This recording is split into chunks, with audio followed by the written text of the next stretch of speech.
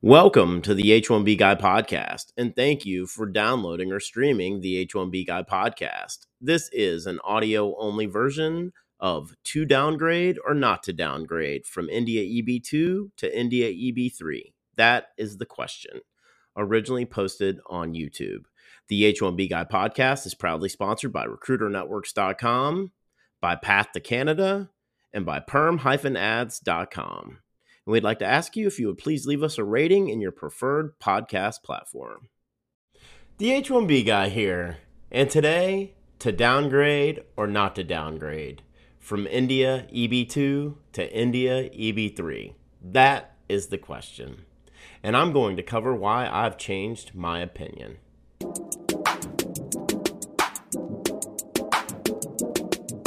But before we get started, I'd like to ask you, if you haven't already, to please subscribe to the H1B Guy channel here on YouTube and like this video so that I can continue to produce more content like this for you.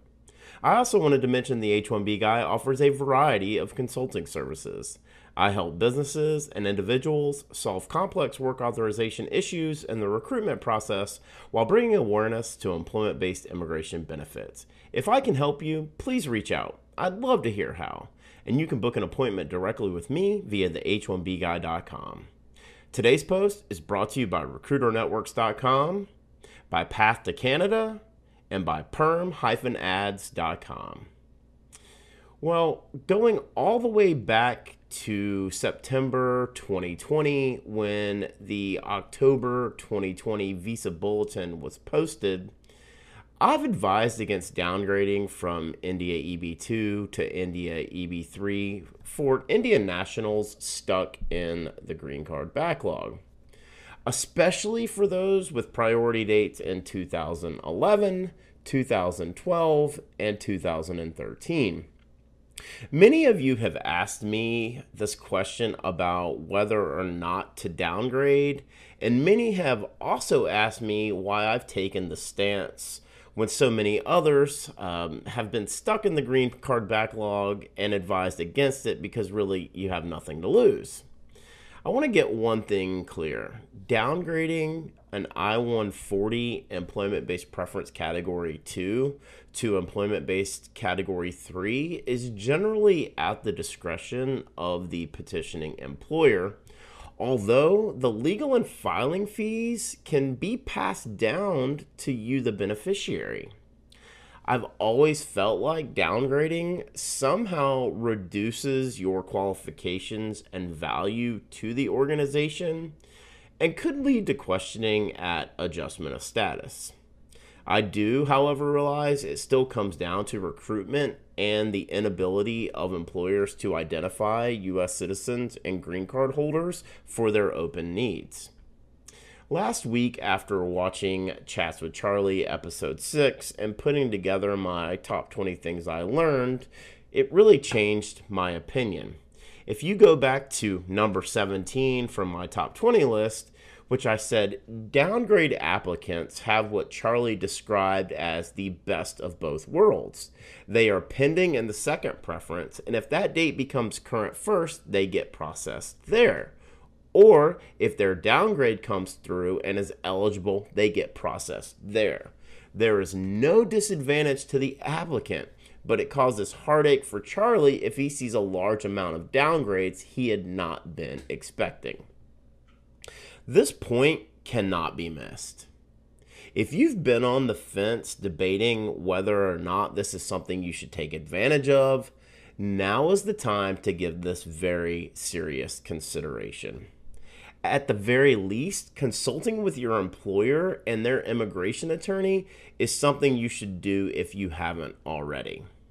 When Charlie called it the best of both worlds, it abruptly changed my opinion on this question. If dates retrogress towards the end of Q4 fiscal year 2022 as being widely rumored, then making the decision to downgrade if your EB2 priority date is between March 2014 and July 2014 through possibly January 2015 is something that should be thoroughly evaluated. Please, please, please hear me on this though. This is merely my own personal opinion and should be used for entertainment purposes only. You need to consult with your employer and their immigration attorney to make the right decision for all of the parties involved. So there it is. Yet again, I've changed my mind. For those of you who have asked me this question and I told you not to do it because I'm not a fan, I'm still not a fan, but why not try to have the best of both worlds if you can? Do you agree or disagree with me? I've heard estimates of over 75,000 downgrades have occurred since October 2020. Have you and your employer made the decision to downgrade? How long was the processing timeline, and would you make the same decision again? For the full post on to downgrade or not to downgrade from India EB2 to India EB3, that is the question. Please check out the h1bguy.com. And a reminder that today's post was brought to you by RecruiterNetworks.com, the smart solution for digital perm ads and local job postings since 2001. This national job board network provides recruitment websites in 1,024 major U.S. metro areas. Each local job board is its own portal and a low-cost resource for immigration recruitment ads and local job postings for all industries and professions with a flat price of $225 per ad or $1,000 per month, regardless of which city you choose. RecruiterNetworks.com. Tell them the H1B guy sent you. By Path to Canada. Path to Canada provides an ideal plan B for high-skilled immigrants currently located in the U.S. whose status may be uncertain. If you're facing an H-1B denial or OPT expiration, don't get caught off guard. Make sure you have a plan B, and Path to Canada is your answer. They will gladly help you navigate the process, and if you're interested in finding out more, please be sure to use the link in the video description below. And also by perm-ads.com. The industry leader in providing a seamless experience for employers and immigration attorneys navigating the complex perm recruitment ad phase of the labor certification process. If you want to reduce your cost and overhead associated with perm labor certification recruitment advertising, let perm-ads.com help you.